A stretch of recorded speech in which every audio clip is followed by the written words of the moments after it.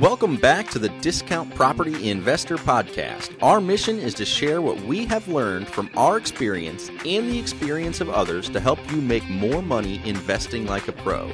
We want to teach you how to create wealth by investing in real estate the Discount Property Investor way. To jumpstart your real estate investing career, visit freewholesalecourse.com, the most complete free course on wholesaling real estate ever. Thanks for tuning in. Are you new to wholesaling real estate and you want some additional help getting that marketing out the door so your phone can start ringing? Do you need help running comps, analyzing deals, making offers? How about repair estimates? Do you struggle with any of these things? Well, guys, we are here to help. Mike and I have a weekly group coaching mastermind, and we would like to invite you guys to come check it out. It is a phenomenal value. For just a few $100s a month, you can connect with Mike and I, get access to all of our courses, as well as join us on weekly coaching calls where we discuss what is working today in our real estate business. We are an open book. We talk about what kind of marketing we're doing. We do case studies, and we answer any and all questions that you guys might have for us on those weekly calls. This mastermind is limited to only a few people. So check it out at dpipodcast.com/mastermind to where you guys can get some more information about this amazing offer. Again, access to all of our courses. Connect with Mike and I on weekly calls. Ask us questions that you have about your wholesaling or real estate business, as well as weekly trainings on what we are doing in our business and what is working. This is like rocket fuel for your business. Check it out, dpipodcast.com/mastermind. We'll see you inside. All right, guys, welcome back to the Discount Property Investor Podcast. David Dodge and Mike Slane, both here today, coming today to talk to you about the importance of making offers. Episode 179. All right. Dave, how are you, man? I'm doing good, Mike. Good. I'm doing really good. This is the fourth podcast today. That's too many podcasts. The first three were all about wholesaling, marketing, motivated sellers, right? We didn't touch a whole lot on making offers in those episodes, but I'm glad we're talking about it now because making offers is so important, especially if you're new. You know, when it comes to wholesaling, you got to have something in your inventory to be able to sell to make a profit, right? If you don't have control of any asset, it's very difficult to get to that fifth and sixth step of wholesaling, which is selling it and getting paid. That's exactly right. And I look at wholesaling, you have to look at wholesaling, your wholesaling business, just like any other business. When you walk into the store or the doors of Walmart, if the store shelves are completely empty, if everything's barren, Walmart didn't make any offers on products. They don't have any inventory. Right. So they have nothing to sell. Guess what, guys? That's you as a wholesaler if you don't make offers and get properties under contract. If you have nothing to sell, you're out of business. You're not making any money that week or that month or however long you don't have a property under contract. Get something under contract. That's the moral of the story. It really is. Yeah. So the amount of offers that you make is going to be correlated to the amount of deals that you're going to do. I mean, it's so simple. So, you know, this is a numbers game. And we talk about that whenever we are talking about our marketing, right? We talk about that when we're talking about our appointments, right? We talk about that whenever we're negotiating. It's always a numbers game. Well, it's the same way with offers, right? So if you send one offer a month and you have a 20% chance of your offer getting accepted on average, well, it's going to take you 5 months before you typically get an offer. But if you're making 5 offers a week with that same average, you're going to get it in a week. Absolutely. Right? So, you know, here at our company, we make 3 to 5 offers every single day. Last night, while I was laying on my couch, we had 2 team members that were working, and I kept getting notifications of them making offers, and it was the best notification to get because it's like, okay, cool, someone is making an offer on a property. The seller doesn't typically like our offer, right? But we make it anyway, and we anchor low, and we start to build rapport, and then we go up from there. It's very difficult to come down, but going up is always easy. But by getting these offers over, it helps us with the numbers game, which is what we're talking about. And to me, an offer also helps you establish credibility. Like, I know that sounds kind of funny, especially for a new wholesaler, but you got to think about if this person gets 10 postcards, because again, they're probably not the only person. You're probably not the only person in your city sending out postcards. So let's say you're one of 3 or 4 people that actually answers the phone and shows up. Right. Well, guess what? Then of those 3 or 4 people, maybe one of them's new, maybe one of them's a pro. Well, the new guy, he probably isn't going to make an offer. He's going to be scared. He's going to be double checking his numbers, triple checking his numbers. Not going to get that offer out in front of him. So put that offer out there. You're there to buy the house. You have to make an offer to do that. Mm-hmm. Again, I think it's extremely important. I don't know. You just can't overemphasize that. So let's talk about maybe just the different ways that you can make offers. Oh, absolutely. What I really mean when I say make an offer, because what I really mean is get it in writing and put a full contract out there, like send a contract. Yeah. But that's not the whole story, right? Right. So we're going to go look at 3 properties today, Mike. You're going to go to 1 or 2 of those with me. Yes, sir. And we're going to make 3 offers today. So we're going to put it in writing and send them over in the whole 9 yards. So typically when we make offers, we always try to send them in writing, regardless if we make a verbal. I'll make verbal offers on the phone before I even see properties, but they'll typically have spreads. They'll typically be 50 to 60% of maybe a Zestimate, something along those lines, to let them know that, hey, I am willing to buy, but I need a discount. Otherwise, you can sell it on the retail market with an agent, and it may or may not sell, and it may or may not be quick, and it may or may not be fun. But if you want to sell it to me at a discount, I'll happily make your life so incredibly easy, and I'll give you an amazing amount of convenience by doing all the work for you and getting that deal done. So we make offers verbally. We typically do that with a spread from the get-go. Next, we'll go out and we'll view the property, and we'll maybe tighten that spread or give a fixed number on the appointment. And then we always will send it in writing. So we typically try to get the email address of the seller right in the beginning. Like when we first make contact and we say, oh, hey, thanks for calling. What's your what's your name? What's your phone number? Because we get disconnected. And, if we're going to send you an offer. Because, again, we always approach it like we're going to buy it. We always say, hey, we can't wait to come out and view your house and make an offer to buy it. Or like when we're ending that call, it's I can't wait to do business with you and buy your house. Without even knowing a whole lot about it. We always make it past tense like we've already done it. And it helps solidify in their mind that, we're going to get this done for them. We're going to solve this problem. So again, we make offers in spreads from the get-go. We'll maybe fine-tune that offer on the appointment. And then we always send it over in writing. I think it's very important to send your offers in writing because it helps you follow up with those individuals in the event that they don't accept that offer. And also, like Mike said earlier, if there's competition, and 10 people go walk through a property and, we're the only ones that send an offer. Now, this doesn't happen a lot, but, we may get picked because of the fact that they see that we're capable, and our offer might not even be the highest of those offers. Well, and this is I'm going to go all the way back to the whole credibility packet thing, Dave. So this is what is so powerful.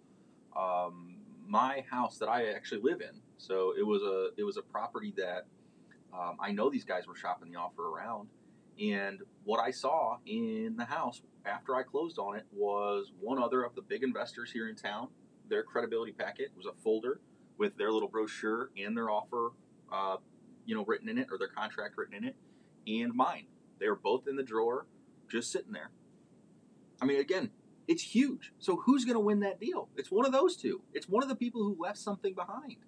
They're not going with the other 3 or 4 or 5 people that they interviewed over the 3 or 4 or 5 months that they were trying to shop this house. That's right. Again, because their motivation, if somebody inherits a house, let's just talk about somebody who inherits a house. They may not have a motivation that is, I need to sell, I need to sell, I need to sell this today. But they are the ideal motivated seller. They have a house, they want to sell it, they don't want to fix it up. There's a pretty good chance they're a motivated seller. Mm-hmm. So they are. And every week they own it, the need increases a little bit because they have bills that start adding up. That's excellent, and Dave. that's, I love and that's that. really where it comes from. So they are motivated, but they're not necessarily trying to sign today. Right? They don't know how motivated they are until they get that tax bill. The tax bill is the big one. one. Oh shoot, there's another $2,000. Yeah, insurance maybe not so bad. 5, 6, 7, 800. Yeah, right. Utilities maybe $100 a month, $200 a month. Not crazy. When that $1,800 tax bill comes though, it's like, whoa. Let me rethink. Yeah. Why I'm owning a vacant house. That $50,000 offer sounds way better. Way better. That's money in versus money out. And that's another thing that we always do, guys. I'm going to interrupt for one second, Mike. On our follow-up is we ask the sellers, are you getting tired of owning it yet? Because we know they're paying taxes. We know they're paying insurance. We know they're paying utilities. And if it's rented, we know they're paying either a management company and or for maintenance on the property. Owning properties is a headache if it's not done right? It's a headache. Expensive, yeah. It's expensive if you don't. So you could, properties are assets when they are rented and cash flowing. But when they're not rented and cash flowing, they're not assets. They're liabilities. So even when we buy a property at a discount, a big discount, and we're rehabbing that property, it's a liability the entire time.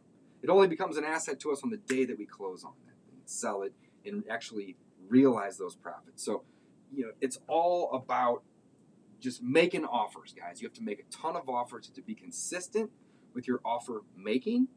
And it's a numbers game like we had started this podcast with. You want to go get a deal hanging bandit signs, you're going to have to hang hundreds of them, right? Same thing with mail. You have to send hundreds or thousands of mail pieces. You're going to have to be consistent, and making offers is the same way. But I love following up with people, asking, how much the tax bill was, or if paying the insurance and the utilities every month is, hurting them. And again, we're here to offer a solution. But I also like following up with people that we've made an offer to, because it just makes it so easy. People hate getting phone calls for something they're not wanting to deal with. So you can just be very direct and to the point. Hey, Mike, I haven't talked to you in 3 months. I remember going out looking at your house on Main Street. At the time you were asking 90, I offered 65. Has anything changed? Right? Exactly. Mike's not going to hang up on me. He's going to say, wow, this guy didn't ask how my day was. He doesn't necessarily care. He's getting right to the point. I can answer yes or no or go from there and just make it direct. Keep it simple, right? Be polite, but don't go out of your way to chase a deal either. That's another thing that I talked about on our previous podcast. 80-20 principle. 20% of the deals are going to have 80% of the profits. So when you go chasing them, you're just eating that up. You're just wasting time. So, make offers and just know that you are also, this is something that I want to bring up too, Mike. Know that as an investor, as a wholesaler specifically, you are offering a crazy level of convenience to individuals, so you have to demand a discount. You can't go in and offer to close fast and pay cash and pay retail. You'll lose money every time. Without an inspection. You will lose money every time. So what I'm getting at here is know your value, and when somebody isn't willing to trade you a discount on their property, don't go in and offer to close in 3 days and pay cash. Maybe ask for 30 days or 60 days, right? Until they want to come down on their price. The amount of discount you get needs to be equal to the amount of convenience that you're offering these individuals. So, we quit chasing deals about 2-3 years ago, Mike. Yeah, it's funny because I feel lazier about probably it. do less deals in the hindsight, but we're also not chasing deals that make $1 or $2 grand for 30 hours of work. Exactly. And to us, it's worth it. Some of those deals are just such headaches too. When you're chasing it and really trying to push one to work, it's just not worth it. It's not, and you sometimes it's not a win-win whenever you overwork and get underpaid. It's a lose for you. Exactly. You might That's win. A great way to look at it. You know what I'm saying? You might win by getting the seller a property sold and by finding a buyer a deal. But if you're doing a ton of work, it's not a win for you if you're not getting paid appropriately. Exactly. So again, pull back on your level of convenience if the discount isn't there. How do you know? You make an offer and you follow up. It's that simple. So make more offers. That is the bottom line. That's it. It's that simple. Yeah. Make more offers. So let's briefly talk about this because we've talked about it.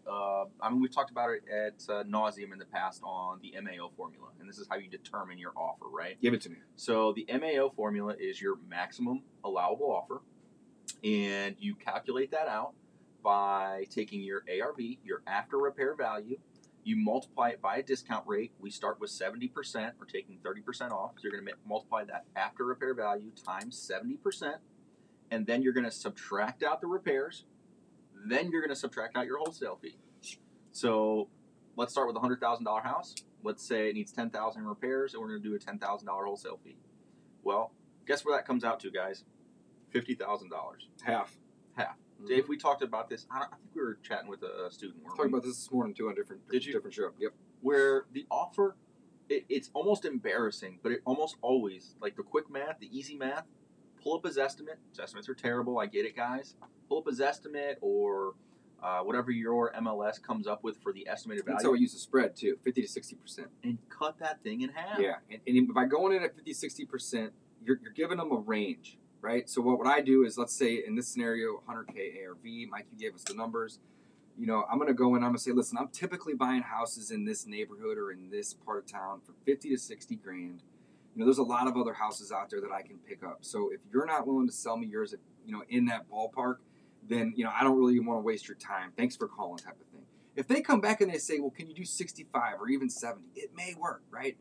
But if you wait for them to tell you what they're asking, it's typically going to be 90, 95. It's never, ever been below what I'm willing to pay, ever. So I don't even ask for their asking price necessarily anymore. I'm curious, but I just kind of go in with, here's what I'm willing to pay. Am I in the ballpark? And if I'm in the ballpark, even if it's the low side of the ballpark, there's some level of motivation there. And if I'm not in the ballpark, well, then let's send them an offer anyway, and let's follow up with them. But let's not waste time setting the appointment and going out and building rapport and doing all these things if we're not in the ballpark. Again, this comes back to convenience and discounts.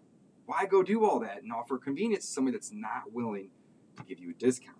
It's simple, right? But again, we always are going to make that offer. That's awesome. That way, when the VAs follow up, or we follow up, or whoever's following up, they know who we are because they've received an offer from us, and now we have some talking points.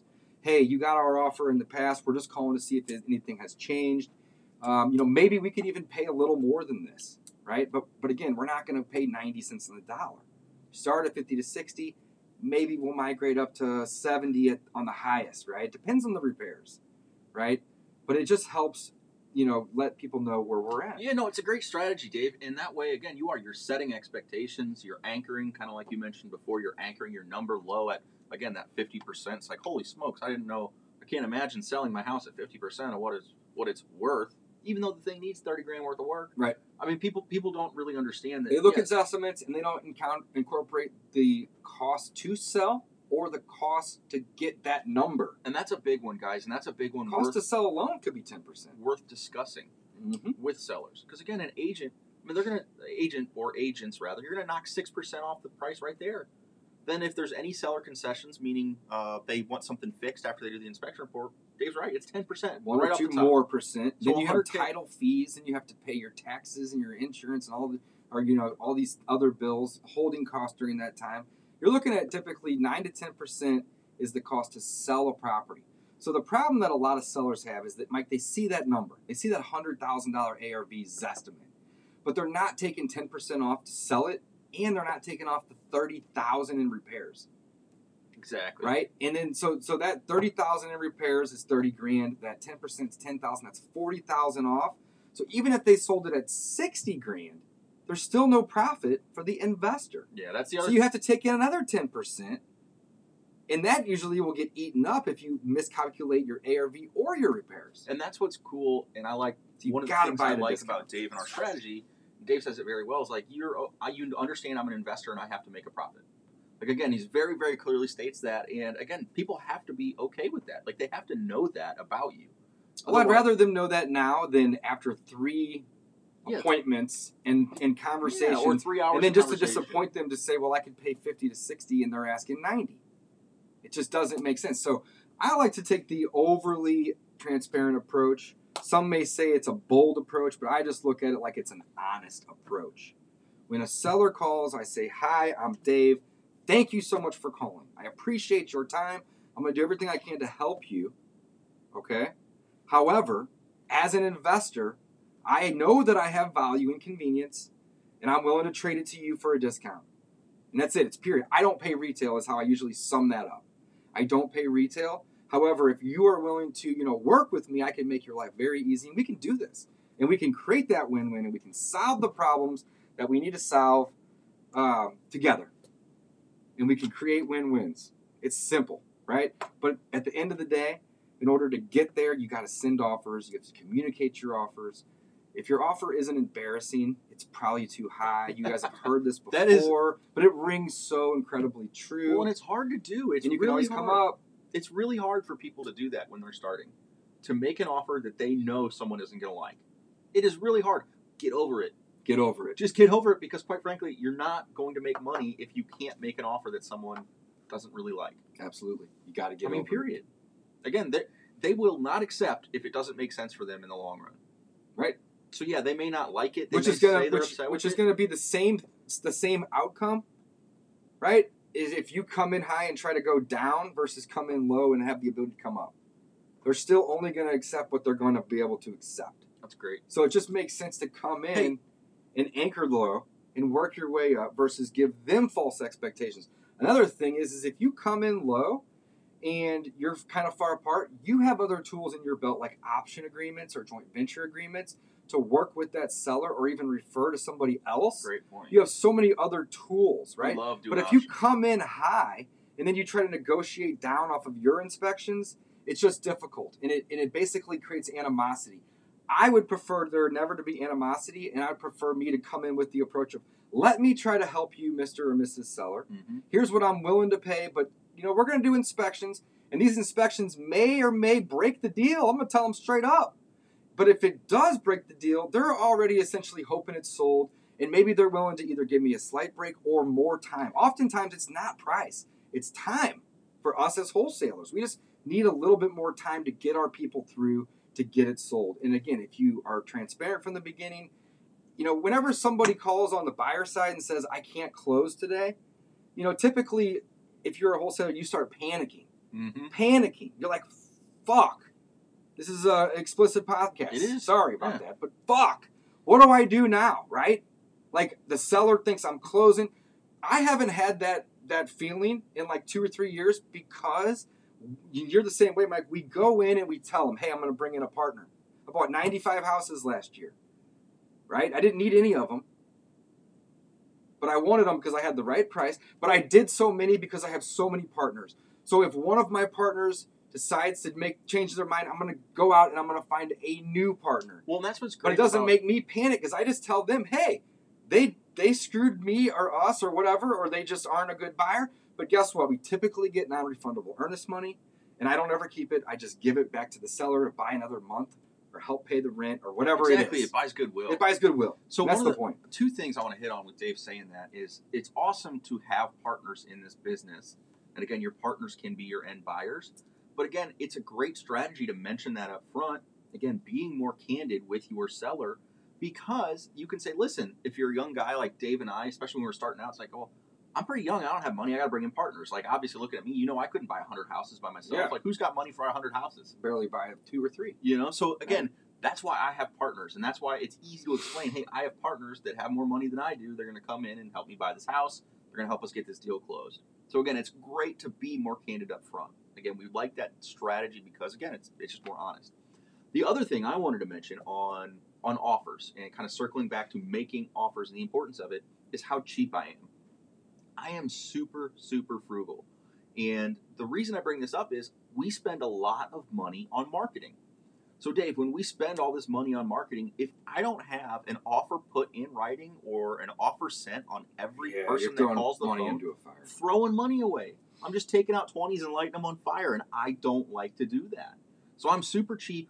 To me, when you're spending money, especially as a new investor, that marketing money costs you. That is out-of-pocket dollars. Like you are literally going to your day job, making money, and then putting it into your marketing efforts. It's not even coming from your business yet. You're spending money on that marketing, and if you're not making offers on those leads that come in, you're throwing it away. Period. That's so make such a good point. offers on your Guys, this leads. is a numbers game. I've said it twice now. It's the same with marketing. It's the same with appointments. It's the same with follow-up. And it's the same with offers. The more offers you make, the more offers will get accepted. I'd say it's just life, man. And the more, it is just life. It's a numbers game, right? And the more accepted offers you get, the more closed deals you're going to get. The accepted offer isn't the end. It's really like, halfway. I call it the beginning of the conversation. It's the beginning of the conversation, really. I mean, with the negotiation aspect, Mm-hmm. but of the whole wholesale deal aspect, A, B, B, C, you're halfway there. Yeah. Right? Then you got to go out and you have to sell that deal, right? So you got to make offers. If you're not making offers, you're not going to do any deals. And, one of the things that really upsets me is when people go and they hire coaches and they pay money for education, and then they just buy more education, right? And they just keep thinking they need to know more. Start putting your money into marketing. I'm not saying don't hire a coach. I have a coach. I do coaching. Mike does it as well. We love doing it. But, putting your money into marketing is really where the deals are going to get done. Analysis paralysis is a real thing. People spend 30, 40, 50 grand on mentorships and they haven't made a freaking offer. Yeah, it's crazy. Terrible to me. I mean, it's just incredible. One of my favorite things to say before someone kind of hijacked it and took it for their program, which we didn't end on good terms, but one of my favorite things was buy houses, not courses. Like, that was one of my favorite sayings. Because, again, you don't need to spend $20,000 on a National Gurus coaching program to be successful. Again, yes, it might make sense for you. And depending on where your business is, maybe that $20,000 coaching program is the next level up. And they're valuable. But you don't need to do it to get in real estate. You can go to a local club, get knowledge there, apply that knowledge. Like Dave said, spend it on marketing, put it in your business, boom. Yep. And you're going to learn a lot of lessons the hard way anyway. So why wait to spend 50 grand on coaching to then go spend 5 on marketing and fail 30 times before you get one? It's going to happen, right? Mm-hmm. So fail fast, fail forward. I mean, it's simple, just like that. And it doesn't mean you're going to fail, but if you do, take it as a learning experience. It's not a bad thing. Here's the thing, guys. You just have to get used to failing, too. Yeah. You have to get used to getting told to F off when you're cold calling people. I mean, you have to get used to getting laughed at when you make offers to people. It's going to happen. Laughed at, cussed at, whatever. Yeah. But, if you do it, if you approach it right, you're not going to create enemies. You're not going to create animosity. You're going to, you may have the bad apple in there, right? But it's going to happen, and it's okay, right? This is how we get paid. This is how we do deals. But we do a lot of it. Consistency is the message here. The podcast is called Making Offers, right? And the importance of making offers, right? I think what it really comes down to, though, is the first thing we talked about, Mike. You can't sell something you don't have. Boom. Inventory. And that's really it. It's inventory, and making offers allows you to build your inventory. And if you don't want to wholesale, fine. Keep them for rentals, fix and flip them yourself, lease option them, do whatever it is that you do, right? But you still have to have a property under contract to do any and all of those things. So if you are new to real estate and you are struggling to do deals, I can almost guarantee you that I can pinpoint your problem right here and now. And that is that you aren't making enough offers. You make enough, you're going to stumble on a deal. It just happens. It does. The harder I work, the luckier I get. You've heard that before. Mm-hmm. It's just experience, though. That's it. That's all it is, right? The more you do it, the better you get at it. So I don't want to beat a dead horse. Make more offers. It's so incredibly simple. This is a numbers game. If you're not doing deals, it's probably because you're not making offers or enough of them. And I challenge you to sit down and write down every time you make an offer and tally it up. And at the end of the week or the end of the month, look at that, and then the next week or month, try to double it. Literally, double it, right? And that's it. If you do that, you will do deals. Anything you want to end the show with, Mike? Make more offers. Signing off.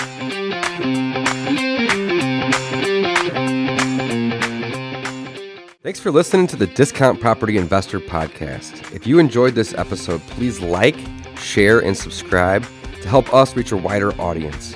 To jumpstart your real estate investing career, please visit freewholesalecourse.com, the most complete free course on wholesaling real estate ever. We would also appreciate it if you left us a review on iTunes or Stitcher.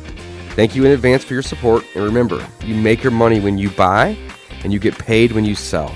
Now let's go build some wealth.